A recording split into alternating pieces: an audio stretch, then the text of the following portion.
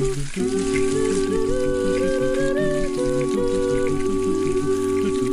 listening to the Vocal Fry Podcast, your weekly dash of voice science, pedagogy, and pop culture. Coming to you from Hawkins Labs in the Upside Down.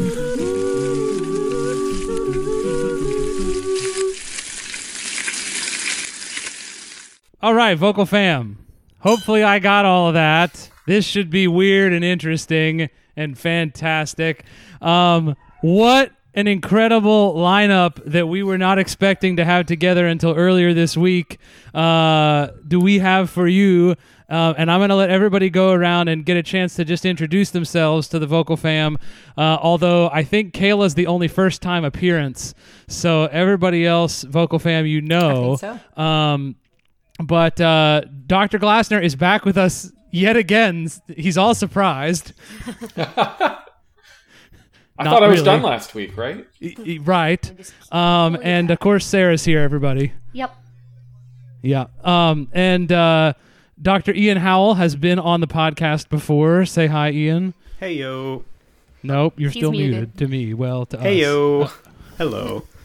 As long as we get his stuff recorded, That's we true. don't even That's need true. to hear him. Dr. Chadley Ballantyne was with us for the second time. Welcome back, Chadley. It's a pleasure to be back. And, of course, Kayla Godero, her first time ever. Kayla, tell us who you are and what you do. Hello, I'm Kayla Godero. I'm so happy to be here today with all of you. I am so pleased to be on my favorite podcast. I mean, really, this is just like a really exciting day for me. So I am the assistant director alongside Dr. Ian Howell at New England Conservatory for the vocal pedagogy program. So that's basically my primary job. I also have, like other musicians, like 7 other jobs. But that's primarily what I do. So I help lead our non-majors through their voice research, and that's what I get to do. Yeah. Awesome. And, of course, Dr. Ballantyne's on the faculty at Stetson, Dr. Howell on the faculty at NEC, Josh still on the faculty at Coastal Carolina, Sarah, the wonderful voice teacher at Mount Pisgah Academy. Yeah. Amongst other things in life. Anyway, all right, so Vocal Fam, we are here today to talk about a bit about audio voice platforms and video conferencing. How's everybody's online teaching going? Anybody just want to jump in just to get the ball rolling about their online teaching this week? Okay, go ahead, Ian. Highly variable. What do you mean by that? I think so much matters on so many different parts of the signal chain. So much depends on the technology that students basically had lying around already. That, you know, I've basically put together, and Kayla and I have talked about this a bunch, like I have a little flow chart I go through with every one of my students the first time we're going to try to find the best possible solution. And, you know, we end up in weird places. Like some people, we end up with Zoom with the audio quality completely like unthrottled and with nice microphones, and we do that. And then other people just have like an old laptop that their uncle loaned them, and the microphone has its own very peculiar behaviors, and like Zoom is terrible for that. And we end up on some other platform because, you know, what would be a undesirable behavior with a great microphone on a certain platform suddenly becomes the lifesaver if you're having to compensate for what a bad microphone does. So it's been a journey, I'll say that. And this is my son, Gabriel, contributing to the podcast as well. That's who that is. So Ian's got his wonderful son with us today. And I was just telling them before we started, we've all become that guy. We've all become that guy on the BBC broadcast from South Korea with his wife and child running in on him. We've all of us are now that guy. Oh, yes. That guy is Jedermann. That is where we are.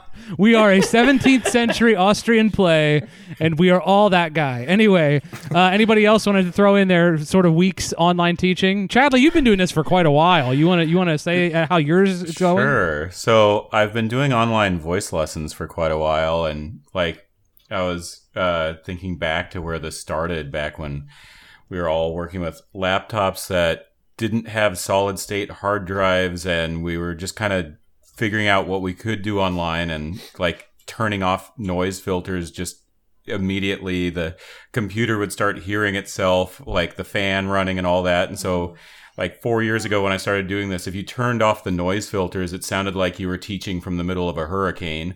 And and now with like these beautiful like solid state hard drives where the computer's pretty quiet and having like a whole setup with a nice microphone and an interface, there's so much more you can do now with this. So when my school started talking about switching over to online only, I reassured my voice students, like, don't worry, I know what I'm doing with this. It'll be fine. But where it's been a challenge for me is I haven't taught classes online before this. And I've never led a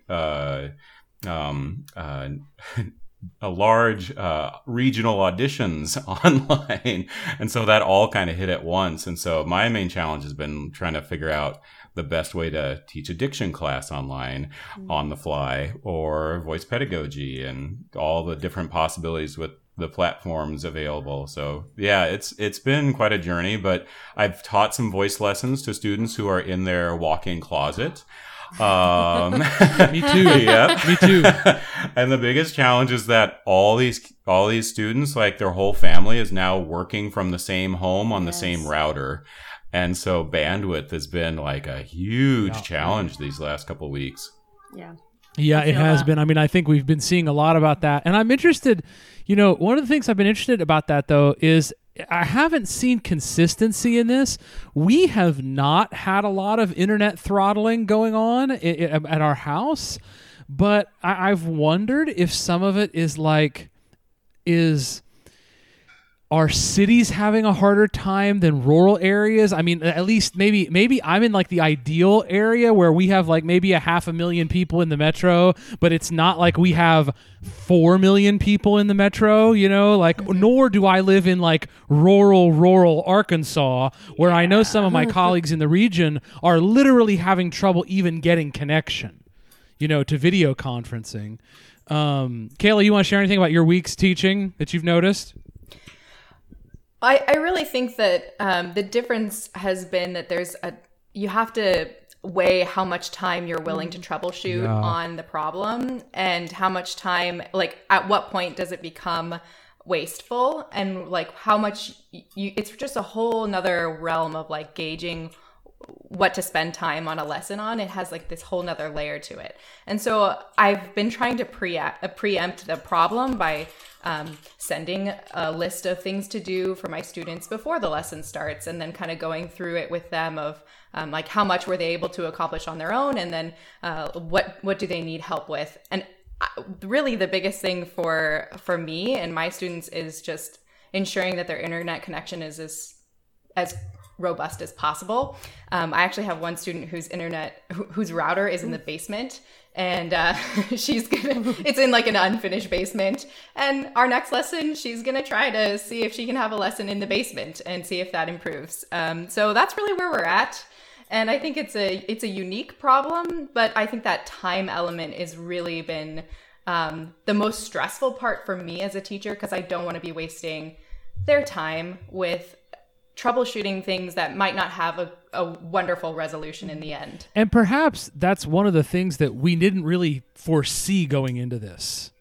Even if we had been teaching online, maybe the idea of the fact that all of a sudden it's not like one student who you normally work with online, or even 4 students who you normally work with online. It's all of a sudden your entire studio is online, and therefore it's 12 to 15 different problems. Bandwidth, tech, platform.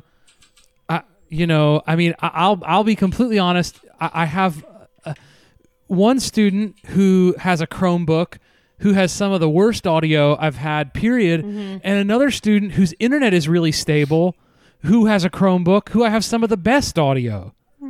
I mean, it's like, that's been one of the interesting things, been the inconsistency. Sarah, I'm interested just from your perspective, teaching the younger kids another week. What's it been like, going through another week with the younger students? It's interesting. So we actually just announced this week that we're not going back at all. They had been going week by week until the governor here in Georgia just, canceled public schools for the week, and the private schools waited like another day or two before they announced it.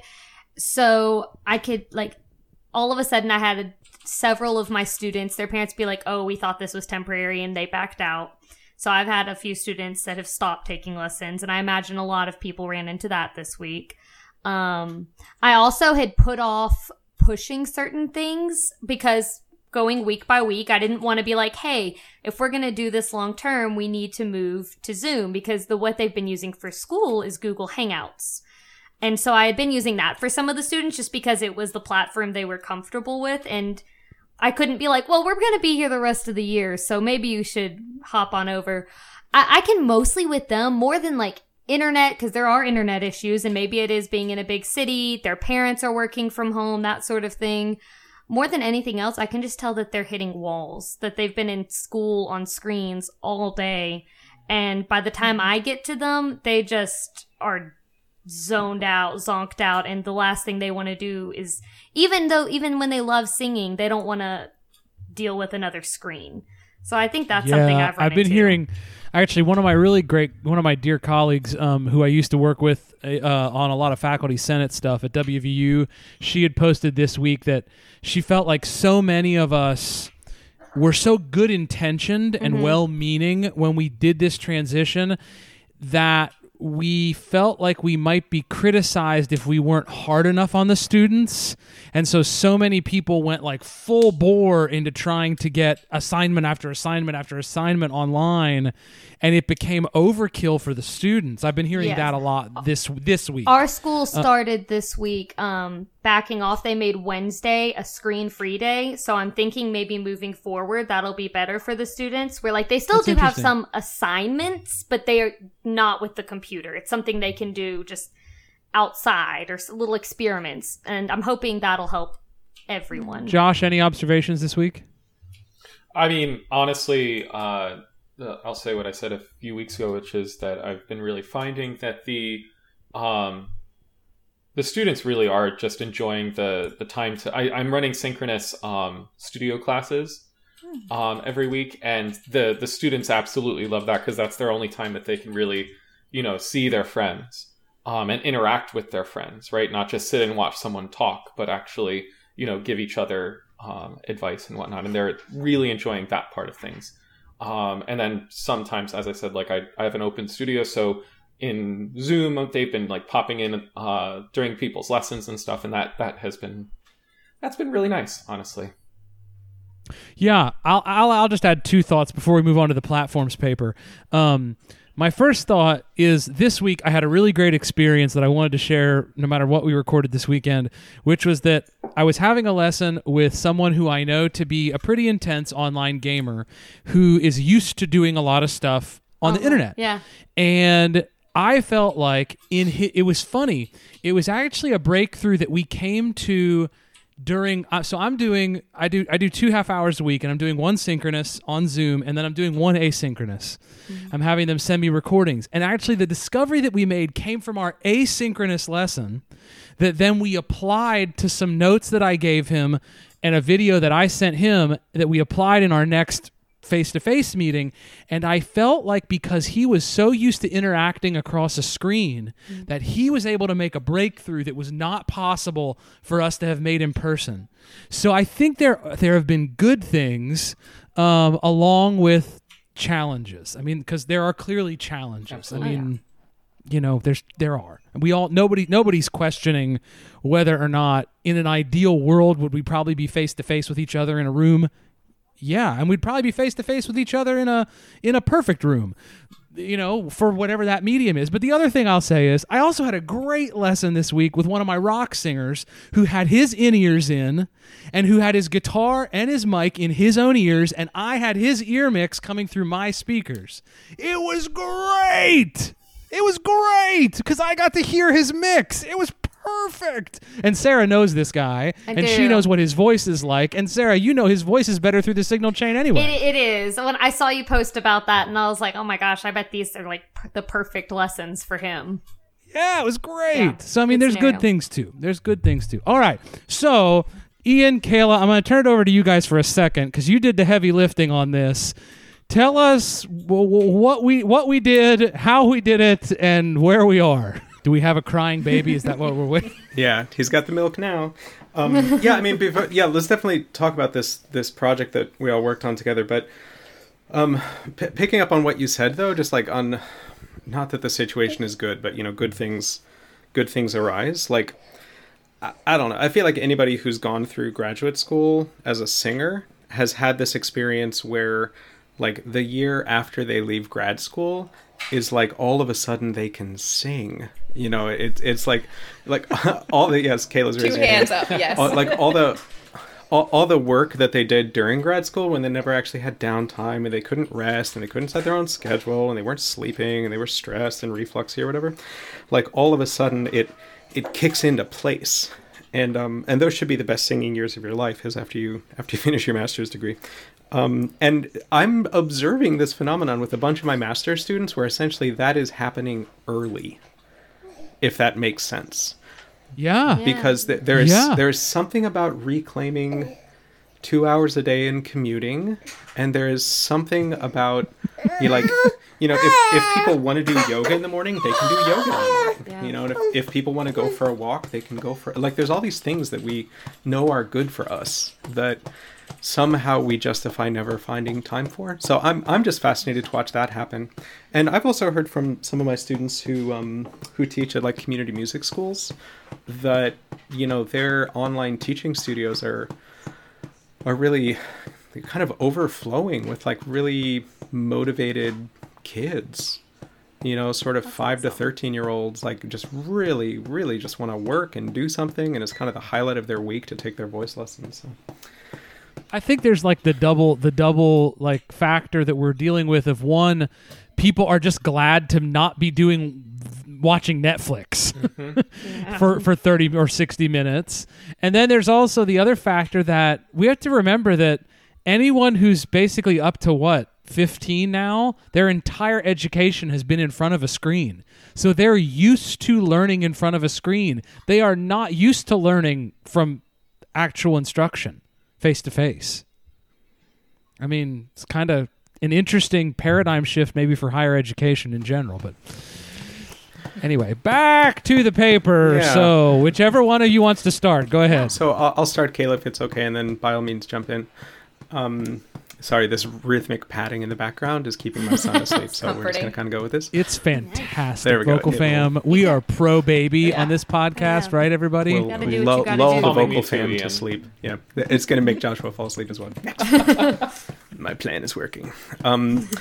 Okay, so I don't think this project necessarily would have happened if NEC's spring break had not essentially coincided with when the shutdown started, and then NEC elected to extend spring break by an additional week. So I know not all schools did that. So some people basically had no spring break. So we were all kind of trying to adjust to new normal.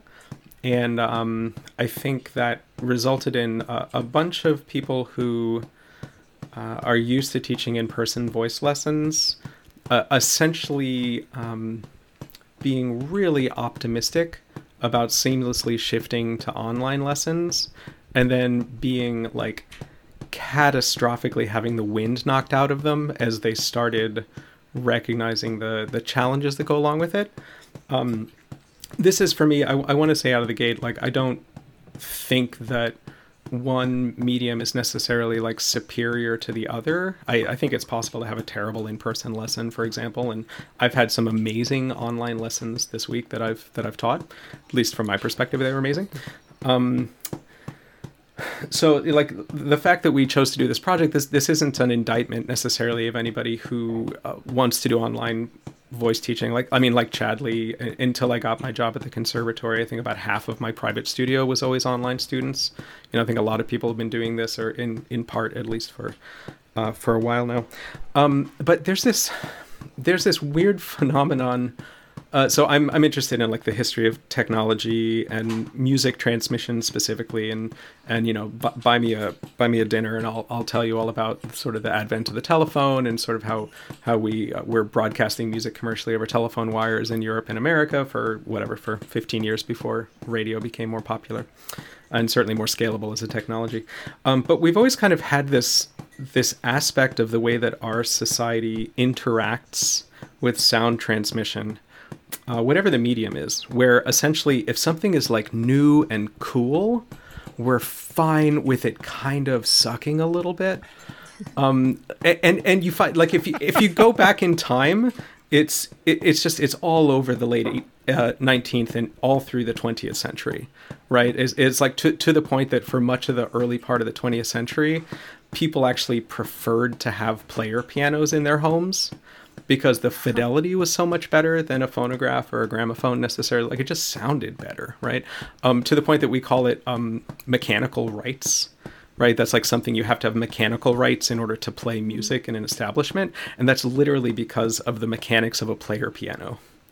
Right, that's your fun little history tidbit for today. Mechanical rights comes Josh, from that. It's like you and Ian should know each other with all this work on sound transmission and history. Sorry. He even said phonograph. I did. Kel surprise. So in any case, but even think anybody who's like a cable cord cutter, like I stopped paying a cable bill maybe 10 or 12 years ago probably. And if anybody's being honest, it sucked. Like it was bad to not have cable, right? And you'd lie to yourself and tell yourself that like early consumption of video online was like fun because I could do it on my laptop, right? But it wasn't, right? It was kind of like 4 years ago it started being acceptable, right? So I think we have to imagine like this is a similar time in history, is we have this ability to do voice over internet via, a number of commercial products, a number of different sort of protocols and people thinking about how to solve this problem. But because we could also talk to each other in the same room, it didn't have to be perfect, right? And so it's weird, like to the best of my knowledge, it has never happened that the dominant technology evaporates. Like if we think about face-to-face contact as being the dominant technological means of like talking to one another, that's really what it is like using air. We've never been at a place where it just ceased to exist. It would be like if suddenly, I don't know, in the 90s, if like suddenly CDs vanished. Like, I don't think we'd be like, cassette tapes, man, that's the best. I think we'd honestly be like, let's get something better than cassette tapes, because these are not so great. So it caused us to really start thinking about, well, how can we optimize these platforms? How can we get as close to in-person sound fidelity as possible? And I noticed this pattern in the way that people were trying to wade through this in various voice teacher forums. And essentially it was, I had this great experience, therefore this platform is perfect. Or I had this terrible experience and this platform is awful, don't use it, right? And I think actually the answer is the platform that you choose to use at this point has to depend on the other technology you and your student have. And so as a result, like the group of us just were sitting around, or not sitting around, not in the same rooms, but we were we were talking about this, and it's like nobody actually knows what these platforms do, because we've never been able to separate the effect of the platform from the effect of, are you using a Chromebook? Are you using a MacBook? Are you using an iPhone? Do you have a fancy audio interface? Do you have a nice speaker? Like, there's all these other variables. And so, I don't know, like, how long we were maybe playing around with this for like a week or so in various combinations of all the people in this Zoom room. Just like trying this one and seeing what it sounds like. Joshua did this exploration of like different USB mics. It's the same idea. Try and control everything except that one variable. So we started playing around with it and getting a little bit more serious kind of toward the second week of our extended spring break. I think, Kayla, is that right? And I think all of us had a bunch of conversations basically about like, well, what sound samples both are are needed within a music school, like what kind of sounds do we all need to be able to make, ones. But also are going to be sort of the most dangerous for these platforms' algorithms. Like how can we, the problematic, exactly, how can we break them? And so, Josh rode in on his white noise steed, and I rode in on my, like, treble voices are different from lower voices. We got to test them. And I think what what are you talking about? I mean, I don't know what you're. We have biases. Points of view. Points of view.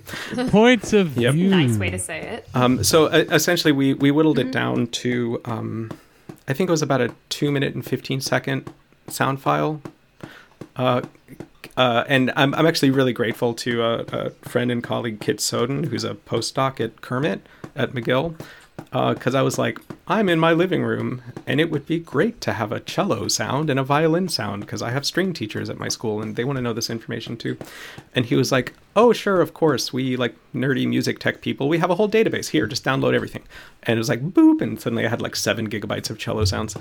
And so we were able to do white noise and a bunch of voiced sounds that sort of challenge the systems in different ways, which maybe Kayla can talk about a little bit, and also repeat a lot of the same things with string sounds as well. And, we controlled the signal chain, I think, as tightly as a human being could control it, given the fact that I was in my living room and Kayla was in her studio at her house. But, even given that, we had high quality microphones, high quality preamps, really high quality speaker, studio monitor that we were playing the sounds through. And we just sort of ran the platforms one by one. And I think it gave us a really, the way in which the platforms responded have been so helpful for me. Like, and in my mind, it's not that there was like a winner. There wasn't a winner, but just like knowing what it's going to do in terms of auto gain control, knowing what it's going to do in terms of frequency spectrum, has just allowed me to quickly make better choices, and diagnose problems. And like Kayla said, like punt.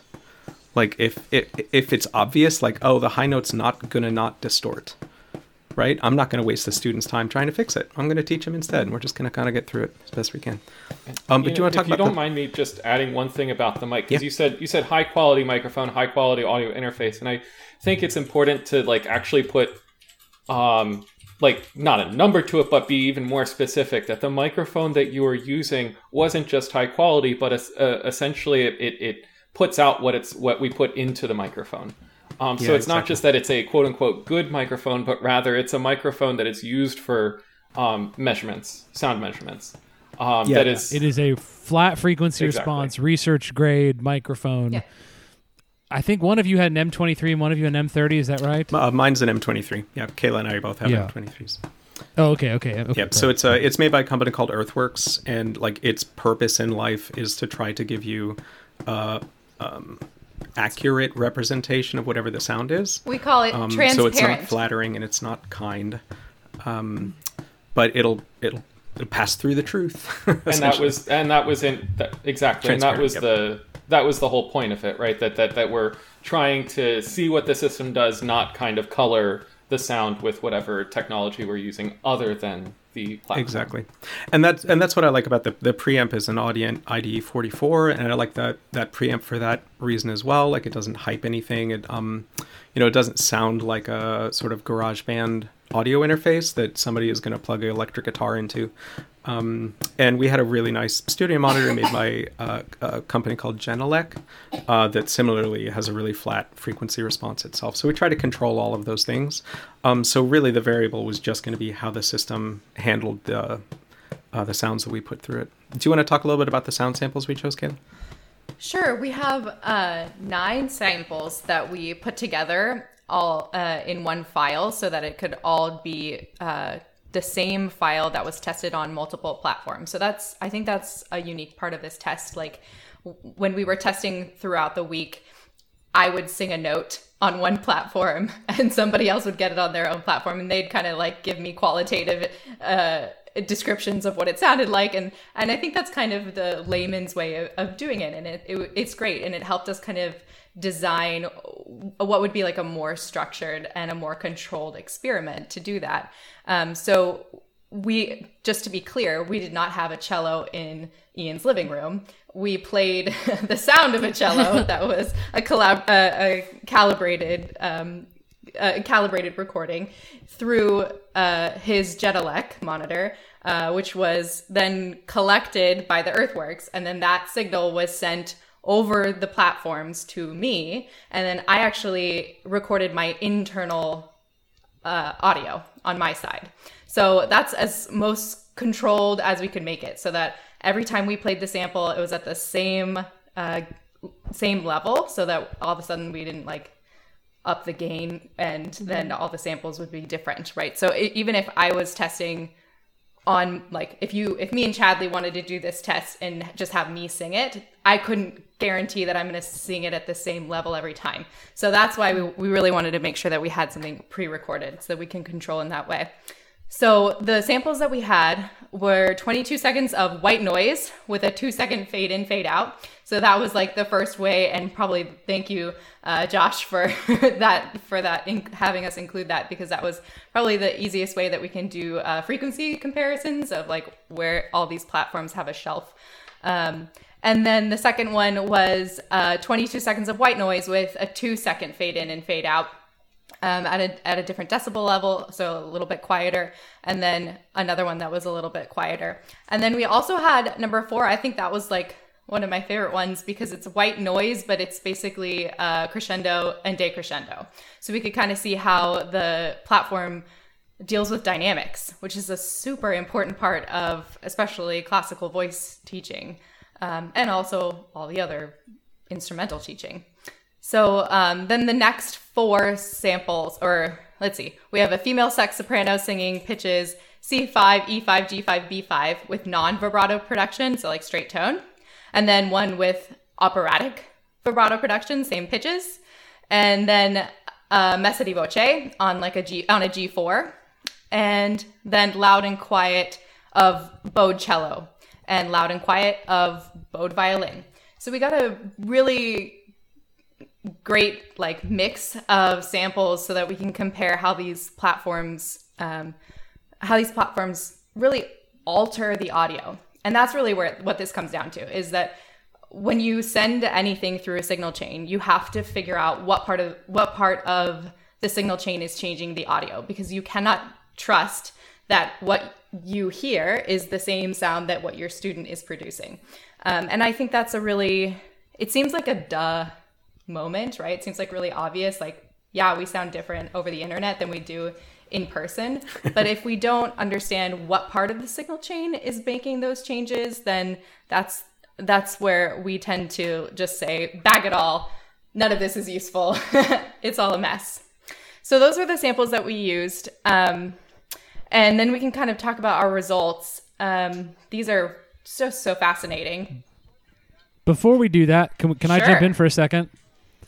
There's 2 things I want to jump in about. One thing I'm just going to say, Vocal Fam, if you are not someone who normally if you are a voice teacher who normally deals with a piano and unamplified singers, I just want to say this for you. I love you. I'm here for you.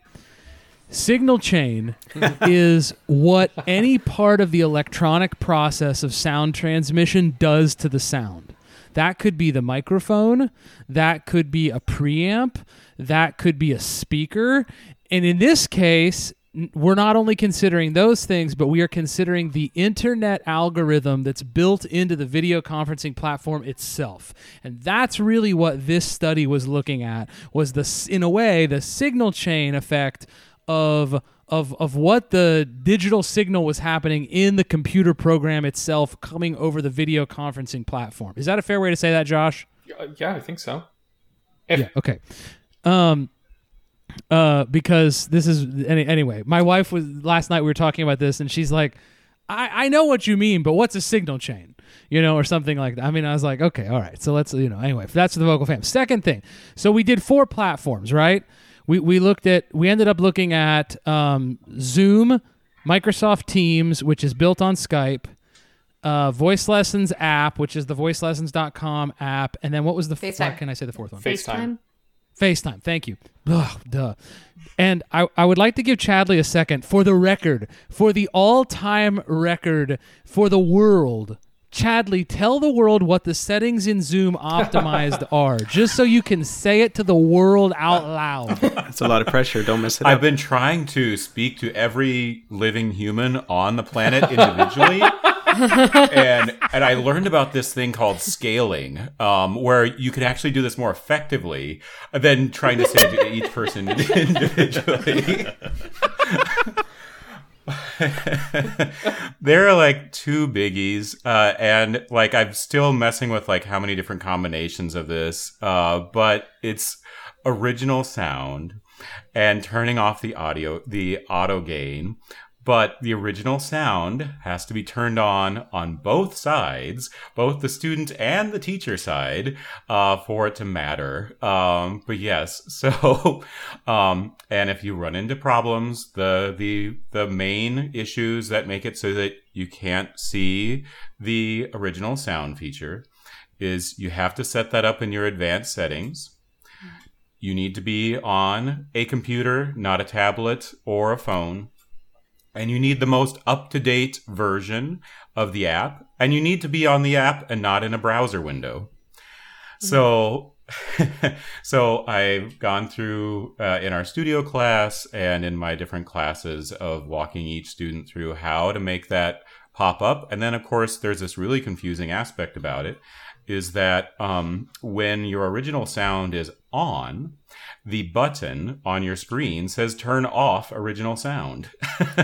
So there's like a few different layers of it. You can also set your original sound to always be on for a certain microphone, so that each time you open up Zoom, it defaults to being an original sound, and having your students walk through that as well is also important. But yes, turning off the auto level and turning on original sound is the way to go. Okay, now that we've got that for the record on everything, so let's talk a little bit about the results that we found. Let's talk a little bit about maybe some things that were revealed in different, in the white band noise, in the voice, in the violin, in the cello, in the Josh. You want to say something ahead of time? Would you mind if just backing up just one quick moment, because we've been kind of joking about the white noise. Which is fun. But I think it's just important, because we are going to be talking about like added noise to the end result. I think it's important just to say what the white noise does. Now, we've talked about it a little bit on Vocal Fry, but just to remind everyone, Kayla told us what the point was, right? To see where the shelf of the frequency is, so where the highest frequency recorded is from the algorithm. But the point of the white noise is if you take 20 seconds of white noise, which is it contains all frequencies within a certain range at equal intensity, and just sounds like that hissing noise from a TV or whatnot, you can actually figure out how a microphone or a room or an algorithm, in this case, filters the sound. It's super, super simple, but I just think it's important to kind of delineate or help everybody understand the difference between that and then the additive noise that we're going to be talking about later. Josh, since you brought that up, how does that compare for the Vocal Fam to the balloon pop we talked about 8 weeks ago? Sure. So the white noise is potentially it's more accurate than a balloon pop and less accurate than some other things like, say, a sine sweep or a different types of broadband noise. Thank you. Okay, let's go to results. Balloon pop is the quick and dirty way of doing the exact same thing. So essentially, that's like the quick and dirty way of determining vocal tract resonances, like Vocal Fry is, whereas tracheal puncture would be the accurate way. Yes, in fact. Yeah, people are just lining up for that. We just punctured the trachea of Ian's living room. Right. Yeah, Yes, dude, I think you exactly. stretched that analogy one step too far. Oh, I certainly did. Okay. Anyway. Listen, folks, you're stuck in your homes, so are we. Yeah. Well, so, I mean, before kind of framing it as like a results, I kind of want to jump to the conclusions super fast. Please. And then work backwards to the results, because we can tell you in our study, like what Teams did or what Voice Lessons app did or what Zoom did or whatever with respect to the frequency response. But again, actually, if we're talking about something actionable, I think it's almost more important to say, what are the possible ways in which my signal could be compromised, and what do those sound like? So then we can start thinking through, like, what's a solution to that problem that's reasonable versus what's a solution to that problem that, costs some amount of money that I don't have to commit to this. And I'm a huge fan of labeling things with nuance, because I think once we label stuff and understand what the labels mean, then it allows us to hear with more specificity. And so the way in which we kind of broke these things down, and Joshua has led us into this very nicely, is so initially there's just what is the frequency spectrum that's transmitted, and all of these platforms remove some high frequency energy, right? And sort of the question is, above what frequency measure do we lose information, and do we lose it precipitously, or is it like a gentle roll off? Are you rolling off between 12 and 16,000 hertz, or does it start at 7,000 hertz and it's dead by 8,000 hertz, right? So there's sort of that question, is just what is the frequency spectrum transmitted? There is the question of dynamic compression, which is tightly related to the question of automatic gain control. And I think this is one of the easiest things to hear, because, this is what I have all of my students do at this point. I would encourage everybody listening who wants to teach voice lessons have their students do this as well. And it gives you an immediate, accurate read of the effect of the platform's algorithms, is have your student do a crescendo and a decrescendo, ideally at a higher pitch in their range, because then that will also tell you stuff about whether it can handle the intensity of a higher, louder pitch. But have them do a hand sign to open and close that aligns with their crescendo and decrescendo. Because if you're working with a platform, so for example, FaceTime, especially on an Apple iOS device that also has built-in system level gain control, volume control, you will see it's almost comical. Your student will start crescendoing and their hand will keep getting bigger to show that they're crescendoing while their voice gets quieter. Yeah. Right? And sort of how quickly that happens is something to listen for. So for example, Teams actually does it fairly gently, like perplexingly so. Like they really want to keep all sound at the exact same intensity level, sort of at the exact same loudness. We might say. They just compress that frequency window way down. Oh my God. But it happens slow. It happens slowly. Like FaceTime goes like, oh, like that. And it just chunks it down super fast. So that's kind of one thing to listen for. It's like automatic gain control. And do I hear the high end? The second thing to listen for is the fidelity to the transmitted spectrum. So like the spectrum that is transmitted. Is extra noise added? Is the relationship in the spectrum between all of the harmonics in terms of their individual intensities, like, is that preserved? Or does it kill low end, or does it kill high end? And then the last one, and this is, certainly something that I hope our community continues to study and does on a more sort of large scale level, but just the question of like, okay, so we have some portion of the spectrum that is being transmitted, and, once the automatic gain control has passed through whatever intensity of signal it's going to, like we have that. And then we have the question of, is it introducing additional noise? And is it accurately representing the instrument in terms of its spectral content? But then on top of that, there's a layer of just like the digital compression itself, like where the algorithm is trying to remove information from the sound to make the file smaller. And so we would call that lossy audio compression, because information is lost. You can't recover it later on. And that's the sort of thing that, you'll tend to hear as like, if you're listening to a low bass, like if Chadley sings a low note, you might not actually notice it. But if Kayla or Sarah sang like a G5 or an A5, they might have a lot more energy in a higher frequency range that the algorithm is like, we can take a bunch of information out of this part of the voice because there's nothing there in speech. So it's not going to cost anybody anything. But then all of a sudden, instead of like a treble voice having a sparkle on the top. Instead, it'll have kind of like this weird buzzy sound on the top. And so there's that. And then there's also essentially digital artifacts. So like pops and clicks and those sorts of sounds. And so I would just encourage everybody to be thinking in those terms. It's like that's the way things can go wrong. And that's not even saying, is your internet connection stable? Like, are you seeing video dropouts? Are you seeing people freeze? You know, stuff like that's perhaps a little more obvious on the surface. But as we talk about how these various platforms behaved, I just think it's important to kind of frame it through that lens. It's like none of these platforms were perfect. Well, and I think you actually just brought up a good point, Ian, in that a lot of the things that you just described, Vocal Fam, those are things you've already been hearing. These are not like new ideas that you've not heard already in your online voice lessons. The pops, the clicks, the immediate gain control on high notes. I mean, you've already been experiencing, you know, so it's like, it even relates back to the things that my wife said when Mandy was on the episode we did about teaching online right away, Sarah, when you guys were talking about your experiences of working online yourselves.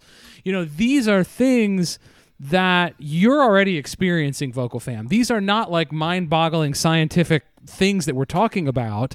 We just tried to put a controlled environment to figure out what the platforms were adding of these things. Is that a fair way to say that, guys? Yeah, I think so. And, you know, I'll say just for example, I taught a lesson this past week where my student had a nice audio interface and a nice microphone, and we did Zoom fully opened in terms of the audio throughput, and I expected there to be occasional little gentle popping sounds, and I wasn't going to fix that because that's just part of how Zoom deals with transmitting the sound. But every other aspect of the sound was great. I tried to teach another lesson to a student who had like blazing like gamer future person upload speed. She had like 200. Sarah's internet. Yeah, she had like 220 up. It was one of the highest numbers I've ever seen.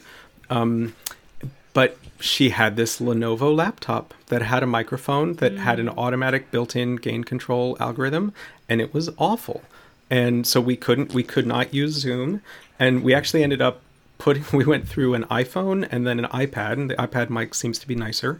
And so she ended up on an iPad through Teams, because Teams has such an aggressive auto leveling algorithm that the signal would hit the Apple microphone and it would be auto gain controlled in a way that was terrible for singing. That signal would go to Teams's servers and it would re-level it. And then it would pass it on to me, right? So it's like, it's not even that one is better than another. It's just, you got to know what the tools do so you can choose it appropriately. That's actually funny, because when we've recorded on Skype, which Skype's built on Teams, when I get Audacity or when I get MP3s or WAV files that I've recorded on my Zoom from Skype, it's just like a complete flat bandwidth of sound. There's no, adjustments at all. It's just, which is great for speech. Right. Maybe less so for like snare drums. I don't know. Anyway, so tell us more about what we found, Kayla. Sure. I don't know how detailed we want to be about going into the results. I think the best... I would say give us the layman's summary of every one of them. Sure. Well, as far as the platform that kept most of the frequency information, Zoom did most of that. So Zoom did the best on keeping most of the frequency information. So if you think about human hearing, the average human hearing, like the best you can get is at 20,000 hertz. So all the frequency information below 20,000 hertz, we say humans have the capability of hearing. As you get older, that threshold goes down. It really does. It really does. It really does. But if you care about up to 20,000 hertz, then basically Zoom cut off around 17,000 was like the max, 16 to 17,000. So that means that when a soprano sings a high note, most of their frequency information is going to be transmitted through that signal, which is great. if you're a teacher of like me, where I have mostly treble voices, that matters a lot. If I was a teacher that only taught bass voices, maybe I'd be like, well, I don't really care about that as much. So Microsoft Teams performed much differently in that the frequency that was transmitted basically capped off at about 9,000 hertz. Okay, 9,000 as opposed to like 15 to 17,000 through Zoom. Which, think about that, Vocal Fam, for a second. That means that if you had a soprano singing roughly of F or so-ish, F5, you would get maybe their first 8 harmonics, maybe 9-ish, but if you flipped it over to Zoom comparatively, you'd almost get quite a bit more than that. Right. So yeah, and I think it really, like Kayla says, it really matters. It really matters who the person in front of you is. You know, if they sing high pitches at high intensities, you're much more likely to have energy in that higher frequency range. Where, you know, if Teams starts rolling off at 7 or 8 or, you know, dead by 9,000 hertz, then you know, you may or may not actually miss that information. It just really depends. If I was teaching a tuba player, like I may not miss that information. There may not be a ton of stuff there. Chadley? Yeah. Another side of this for singing, another type of singing, we've kind of looked at high intense classical treble singing as particularly needing the information above 7,000 hertz, going up to 16, 17,000 hertz. Someone who teaches, and I know several of us do, teach rock singing. Like that's one of the defining things in a lot of different like basic rock techniques is that the high frequency energy going on up to like 11,000 hertz, 15,000 hertz, in both AFAB and AMAB, you know, treble and non-treble voices. So if there's a cutoff at 8,000 hertz, like for rock singing, that actually makes a really big impact. Absolutely. On a practical Totally level, agreed. as a teacher, this informs my ears when I'm listening to voices through these platforms. Because if I'm missing that like sparkle on my soprano's voice, and I'm teaching through, if I'm teaching through a not Zoom, or they don't have their original sound turned on because they couldn't figure it out, or they're on an app or whatever it is, if I'm missing that, I'm not going to ask them to like brighten, right? I'm not going to just be like, oh, I missed that part of your voice. Can you like maybe put it through the mask a little more? And like, I'm not going to give those recommendations because they might actually be doing that, but I just can't hear it because the platform altered their sound. And so because their sound is already absolutely Yeah. And I think that if we're really still teaching people not just how to sound good over internet platforms, if we're also teaching people how to fill a room with sound and be on a stage, then we have to be sensitive to understanding like what our students are doing is different than what we're hearing through the signal chain.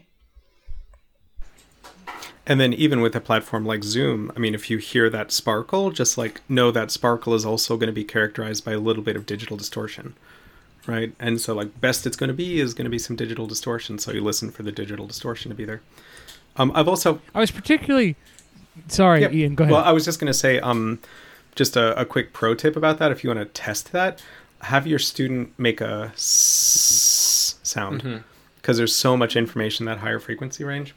It go s, like that, back and forth. And you should, if there's going to be digital distortion, you'll hear it on the S and you won't hear it on the vowel. Speaking of distortion, can you guys talk for just a second about what I think it was FaceTime did to the violin or the cello? Violin murdered it. I think both of them. Yeah. Well, I think it was both of them. So this kind of ticks into the question of like knowing what is the sound of your instrument. So we had cello and violin samples that had a good deal of what we call sonance. So like extra non-pitch sound, the sound of the bow scraping on the string and the sound of the bridge moving, and there's just all sorts of extra sounds in instruments that's in addition to the pitch that we hear.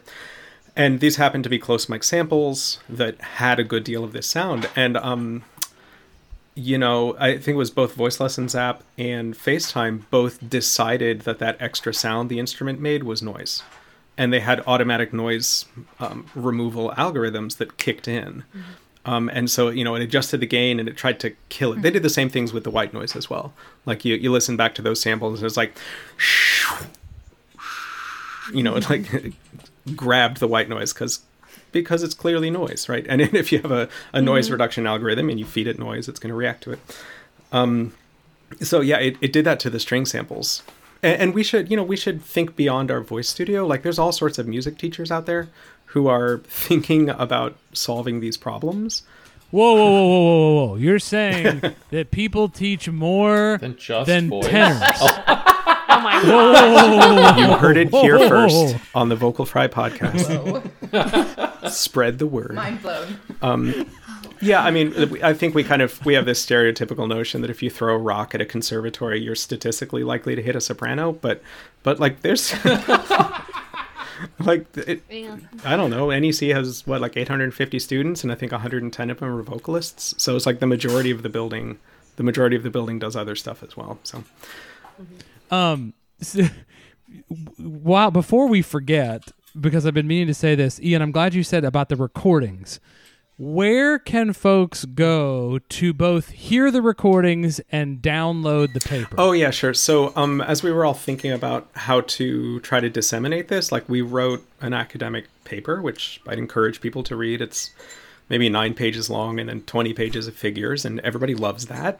But if you don't love that, then we made a website as well that just has a short summary and then a series of recordings. So it'll be like the white noise challenges to these platforms, and you'll hear it as recorded on my end, and then immediately following, you'll hear it as received on Kayla's end. So you can really do A/B comparisons. Probably the easiest thing to suggest is go to my website, and you'll be able to easily find a link in the menu, which is ianhowellcountertenor.com. ianhowellcountertenor.com. That's easier than actually trying to drill down to what the actual page URL is. And if you contact any of us, we could, of course, send you the link. Yeah, absolutely. As well. If you don't know how to spell any of that, we can certainly get you a link easily. I could actually post the link on the Vocal Fry page, too. I don't remember. Sarah, did I share the article on the Vocal Fry social media? I don't remember. I think I might have just shared it on mine. Although Alan Henderson tagged you in it. That's how I found it. Did. Oh, no, it's on Facebook. Yeah, it's a lot. Yeah. It's everywhere. It's pretty easy to find too, because then I Googled it to pull up the actual article, and it actually, I've got it. It came through on Dropbox. So hopefully it downloaded to my Dropbox, and if I comment, it's not going to be like comments that everyone in the world can see. That would be interesting. I'm sure it's thinking through more results. I think something that's important to say at the outset is like Zoom, Voice Lessons app, and FaceTime. Like those 3 platforms did not do a terrible job of passing through sung pitches, so long as there wasn't a great deal of dynamic variation. Like Teams, again, really aggressively tried to re-level anything that was put into it, so it makes a quieter low note really full sounding and in a deceptive sort of way. And since that's a technical competency for singers, maybe that's something we want to try to avoid. But in terms of when we started being able to really break the algorithms, it was only when we put much more challenging samples through them. So the Messa di Voce, for example, both FaceTime and Voice Lessons app dramatically reshaped that as the crescendo really became more dramatic. Now, maybe the person that you're teaching is like a 7-year-old, and a Messa di Voce is hard, and like maybe they can't do that, and maybe that's not something you have them do. So again, it's not necessarily that one platform wins necessarily, but it's just knowing, like, if you have a student who is highly dynamic and has a wide pitch range that they sing in, just know. So with respect to automatic gain control, for example, so Zoom would pass things through just exactly like you put them in. No automatic gain control at all. Teams, aggressive automatic gain control that's fairly gentle. Both Voice Lessons app and FaceTime, I would expect there to be aggressive automatic gain control that also it's very sudden. It's sudden and it's fairly dramatic. In terms of the frequency spectrum, again, as Kayla laid out, we found Zoom to be the widest, kind of up to 15,000 hertz, 16,000 hertz. Teams really the narrowest. And in some ways, it sounds best if you don't have very good equipment, because it cuts out the frequency range where you might hear the problems of the equipment. Voice Lessons app is almost as high as Zoom, actually. And then FaceTime is kind of in between. It starts its roll-off fairly low, but it has a really gentle roll-off to the top. So in terms of frequency spectrum, just be aware of that. Teams is going to sound really dramatically different from the other ones in that respect. In terms of the lossy audio compression, this is one that I think people really should just go listen to, because again, all the platforms introduced something. Wow. I personally found, and I think everybody who was a co-author on the paper concurred, that Zoom has very sort of gentle little popping sounds that will come up, you'll hear that. I don't personally find it distracting, but just know that that's there. Teams has louder popping sounds as it does its gentle automatic gain control, and so you really hear that. And there's kind of always this bubbling quality that there's some compression going on, and you can't ever quite put your finger on it. With Voice Lessons app and FaceTime, I found it really depended on the signal being put into it.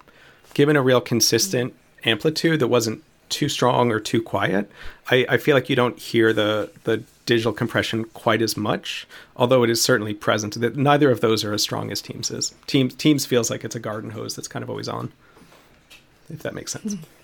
I actually personally in my own teaching have found with FaceTime that so much of it depends on their internet connection that, that ends up being the defining characteristic of the sound quality almost. Yeah, would that we could actually worry about what it is the platform does. Yeah, can we talk a little bit about what it sounds like when it's the internet connection that has the problem? Sure. So for me in my lessons, what I hear as internet connection issues is gaps in the sound. Mm-hmm. All of a sudden it'll just pop, it'll be like they're muting every 3 milliseconds or something. Yes. It just sounds like gaps. And that's not the same. That's not a platform issue. That's an internet connection issue. And there's a really important distinction there. Do any of you have other characteristics that you use to qualify what that sounds like? I'm getting old enough that I'm realizing that not all the kids know what the Matrix is, but there is a scene in the first Matrix movie where Neo takes the pill and then he sort of goes down the rat. So Nicholas, come back, Nicholas. He goes. I have a story about this very specifically. Go on. Where he initially goes down the rabbit hole, metaphorically, and there's a digital. What is it, Joshua? Is it a downsampling thing? Or it goes down to 8-bit audio or something suddenly.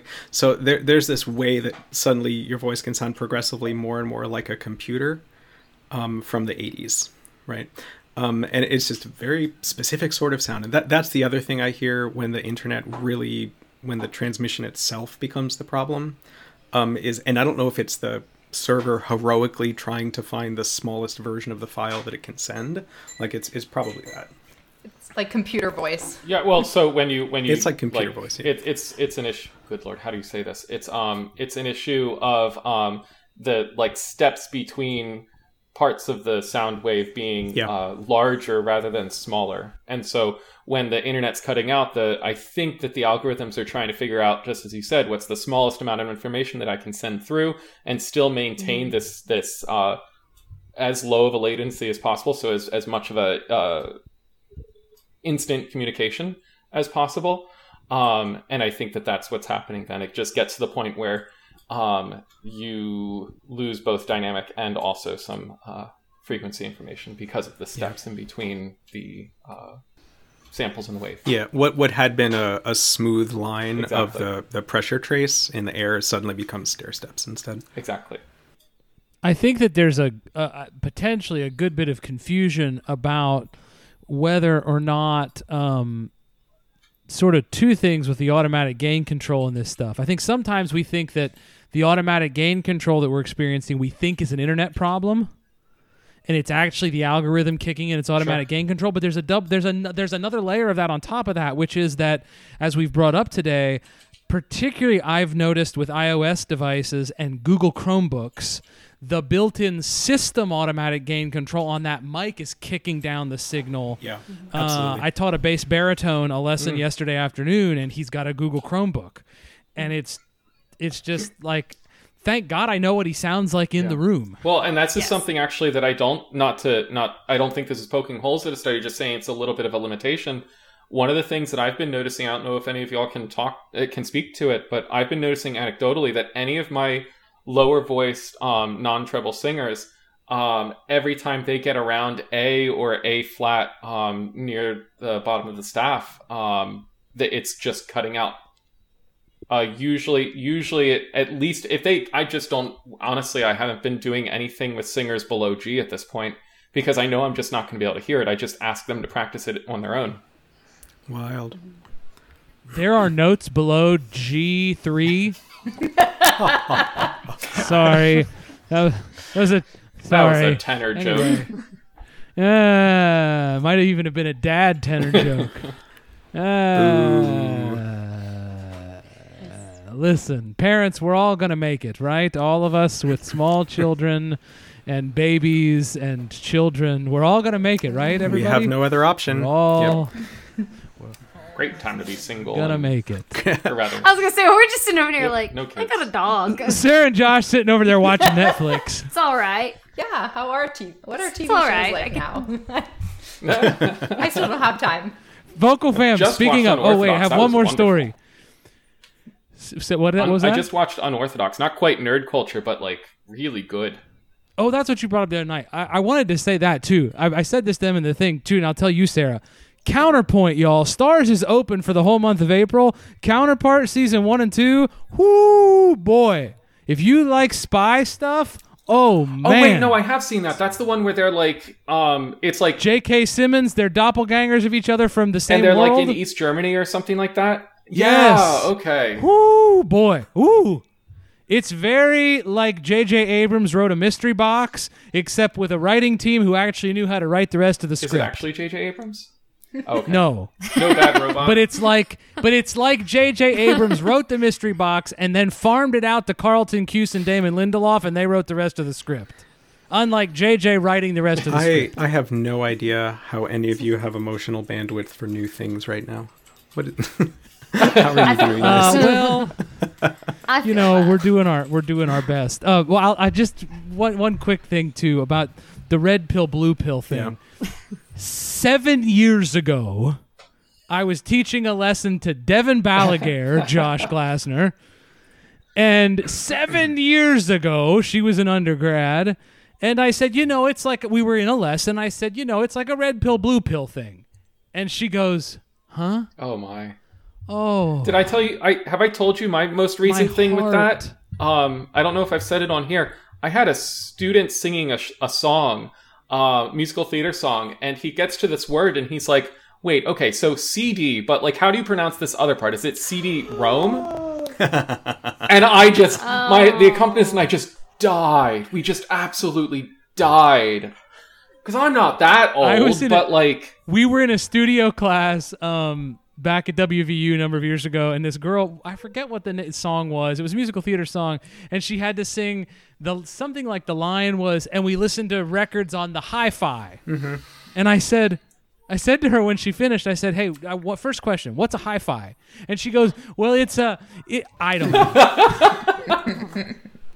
I love like, the implication that she is leading a low fidelity, less life. Like she never experienced low fidelity. aw, that's sweet. Why would you mention that there's high fidelity? It's just fidelity. Exactly. How relevant Here to we are, now. folks. Oh God, here we are. Yep. Listen, no, I loved Karen Brunson's comment on one of the videos that my wife and I made that we've gone back to parlor concerts in the that living was room. sweet. We have. I mean, I've been having conversations with both my studio students and also my pedagogy majors as well. It's like I love this idea from Burton Coffin's historical vocal pedagogy classics. Like, he opens it with a discussion of the Thomaskirche and how architectural changes within Bach's church that happened just before he arrived essentially reduced the reverberation time. And so his predecessors at the Thomaskirche in Leipzig could do no virtuosic singing, right? Because it was just a bathtub to sing in, and then they built these boxes into the side galleries so that wealthier people could sit up away from the riffraff on the floor, I surmise. And it changed the acoustics such that then, Bach can write De Posuit, for example, right? And it rings clearly in the space. So I'm a big fan of this idea that the history of voice training is a history of architecture, that these are two phenomena that co-developed. Essentially, and changes. Interesting, right? And so I just think it's really, like, I'm just a fan of being honest, right? Like, I think this whole study was just an exercise in being honest. It's like, what do we actually hear, controlling all the other variables? What do we actually hear? And then if we're honest about it, then we can notice it and we can adjust based on it. But if we're honest, like, what are the acoustics we're in? We're in very small rooms. It does not make sense to sing loud in a room like this. Like, we should all be going through our ukulele phase right now. That is what every one of us should do. And Meanwhile, my wife and I are over here doing nothing but operatic duets. Well, and that is a bold statement of faith in the future. And I love you and I respect you for that. But, if we're being honest about, like, the music we should all be creating right now, we should all be getting out our acoustic guitars. Like Karen says, we should be doing parlor concerts and we should be doing music appropriate for parlor settings. And recording it and putting it on Facebook and monetizing it. And there it is, Vocal Fam. And there it is. Anybody have any parting thoughts on this paper before we get out of here? None of us had any monetary interest. I just want to say that to everybody. None of us had any monetary interest in any of these 4 platforms, nor were we trying to harm any of these 4 platforms. Yeah. It was just, we wanted to know what they did. And I'll singing. Yeah, absolutely. And I'll say too, each one of these platforms also does other stuff. And we basically ignored the other stuff. So, for example, Zoom, you can have 60 people or whatever in a simultaneous meeting. You can't do that on FaceTime. Voice Lessons app has a bunch of other features that are geared towards sort of practical aspects of teaching a voice lesson. We didn't study that at all. Teams is, integrated into their OneDrive and their Skynet. I don't know. They have all these products. And like, we didn't care about that. So none of these were reviews necessarily. Like, we're not journalists doing reviews. We're just, like, exploring what is the actual behavior of these platforms, specifically with respect to audio. Yes. That. Sarah, you have any questions for us since you were not on the paper? Do you have any rando voice teacher questions for us? No, y'all covered most of it because, so one of the things reading it just as a layperson was I had no idea what lossy compression was. I Googled it when reading, but not surprisingly, that didn't give me the most in-depth understanding of it. And I think y'all did a really great job of kind of explaining some of the things that someone who just is teaching and is just reading through this and didn't do the research and maybe doesn't have an in-depth working knowledge of just technology and audio processing and things like that. Like, I think I covered it pretty well. It made it more accessible for me listening to this, which is excellent. Nice. I think that was our goal. I always think the opposite of lossy is lossless. That's the way to think about it. So you either have no loss or you have loss. And so then they call it lossy. And very practically, it's if you save something as like an MP3 versus a WAV. MP3 would be lossy, WAV would be lossless. And you can see the size of the file in your computer. You can see that WAV is a larger file than MP3. Yeah, and it totally makes sense. Like, once y'all were explaining that, I was like, oh, that makes sense. That explains a lot of kind of what I experienced working with these different platforms. Yeah, because I know personally, I'm sure a lot of us have been doing this where we've kind of experimented with different platforms over the past few weeks, and some of it depending on you're just doing it. Some of it being, I asked students, like, okay, what do you have that we can connect on already? Even though now I've kind of pushed them all to Zoom. But I would also just like to add that lossy is the word that I dislike the most out of this entire study. It reminds me of moist and fob. I didn't think it was bad. So I will put lossy in the same category as moist and the word fob. which is characterized on the podcast as the word that I don't like the sound of in the English language. I will put lossy in the same category. Honestly, I read it and briefly was like, did they just make this up? Like, did they come up with their own word? Were they like, we need a term. Lossy. But it's just like automatic gain control. It's the autocorrect of internet voice lessons. Can I also encourage people to sort of, as a parting thought, maybe you have control over what platform you can be on. Maybe you don't. Maybe your institution has dictated this for you. Maybe you're an independent teacher and there are financial constraints surrounding that. Maybe you have control over what microphone or device your student has, and maybe you don't. Maybe you have control over what you use, or maybe you don't. Like there's all these limitations right now. And so I just have this thought. So I used to play chess, right? I became sort of obsessed about it for a while, and so I would like read all these books and replay all these games, and I did that whole thing. It got me through a lot of airplane rides when I was touring with Chanticleer. And there's this thing that I think it was Edmund Lasker, who was a world grandmaster, I think turn of the 20th century, somewhere sort of, I think after Capablanca, but before any of the people whose names we know now. And he said this thing. He said he was very philosophical about chess, and he said, there is always a best move. There is frequently not a good move. I'm paraphrasing. And so that's really how I think about this problem. Like, there is always a thing you can try to improve it. It is not always going to sound great, right? But you can always try something. And so even if it is, become educated about like your system preferences panel in Mac or your control panel if you're in Windows, become educated about where the sound pane is for both of those and what the input fader is. Like, just become aware of that, because both of those have visual feedback for the signal coming in.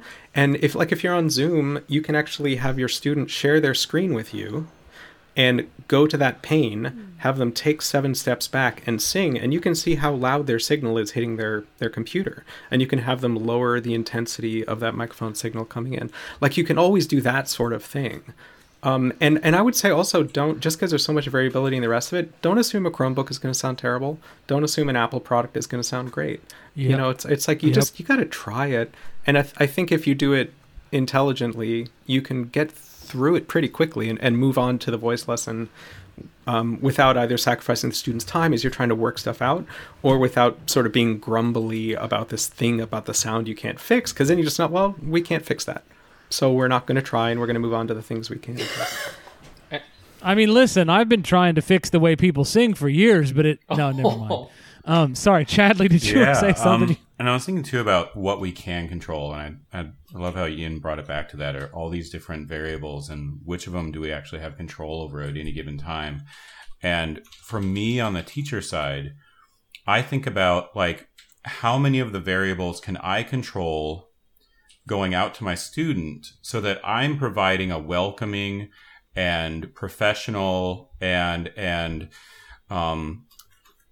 interesting, informative environment to them coming out of their side, because they're hearing their side in real time in the actual space. So they're getting this, like, their side of it. They're getting like the full sound as much as they can when they're singing.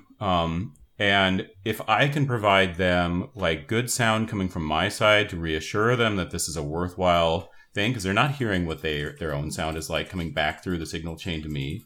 If I can give them, this is my new obsession, if I can give them a well-lit studio so that they can see me and that it doesn't look like I'm like lurking up out of the shadows at them, that I can provide this environment that on their screen, on their end of this chain, feels like high quality and professional and reassuring that this isn't, this isn't some wasteland of horribleness. That really has a big impact on that. And then for me as the teacher, like knowing what the limitations are and what I can still listen to. 'Cause something we talked about, and maybe we didn't say specifically, but these platforms, a lot of them are designed for speaking. And so, like, all of this, like, compression and filtering is to try to preserve that bandwidth where speech, where that information is. So what can I pick out when everything else is missing? What can what can I pick out from those few remaining components and listen through. And so it's been a real fun challenge to still pick out exactly which parts of the technique I can pick out, even when things are missing.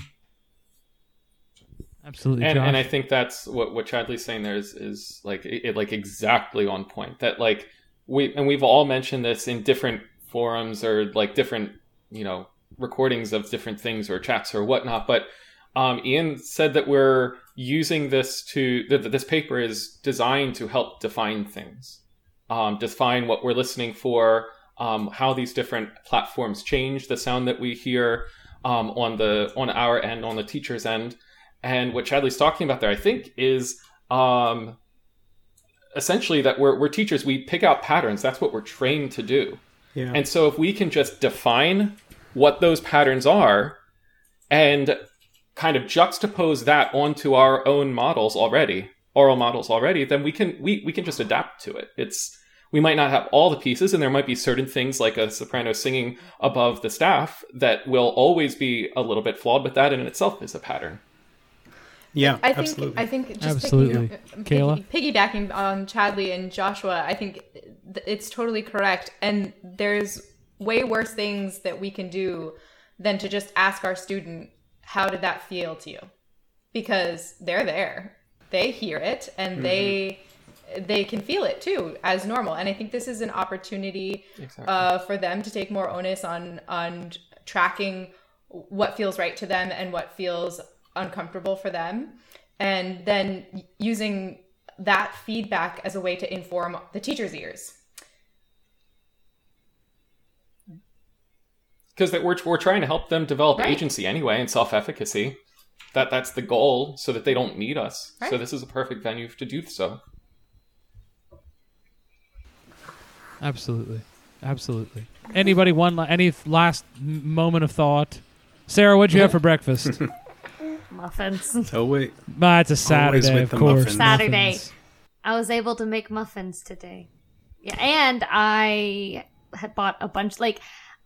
I bought a bunch of eggs. Not a ton. I wasn't one of those crazy people that bought I don't even know how many eggs constitutes crazy. Basically, I bought a dozen, not thinking I really don't eat eggs. I buy 15 dozen eggs at a time anyway. Normally, I was going to say, oh Sarah.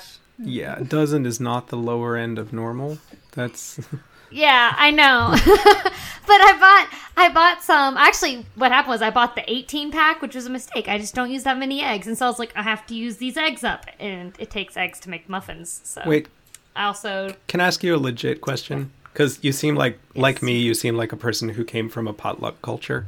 Have you had deviled eggs? Do you know about those? I love Right, because you can eggs. eat a dozen deviled eggs in a sitting, right? Love deviled eggs. That's not the serving size? Yeah, I mean, it's per Really? dozen, right? Actually, that's a good idea because, that's something my family, we always did deviled eggs for Easter. So. Easter next weekend. I know. That's what I need to do with all these eggs I bought. I don't even know if Jamie likes solving deviled problems. eggs. It's just going to be us.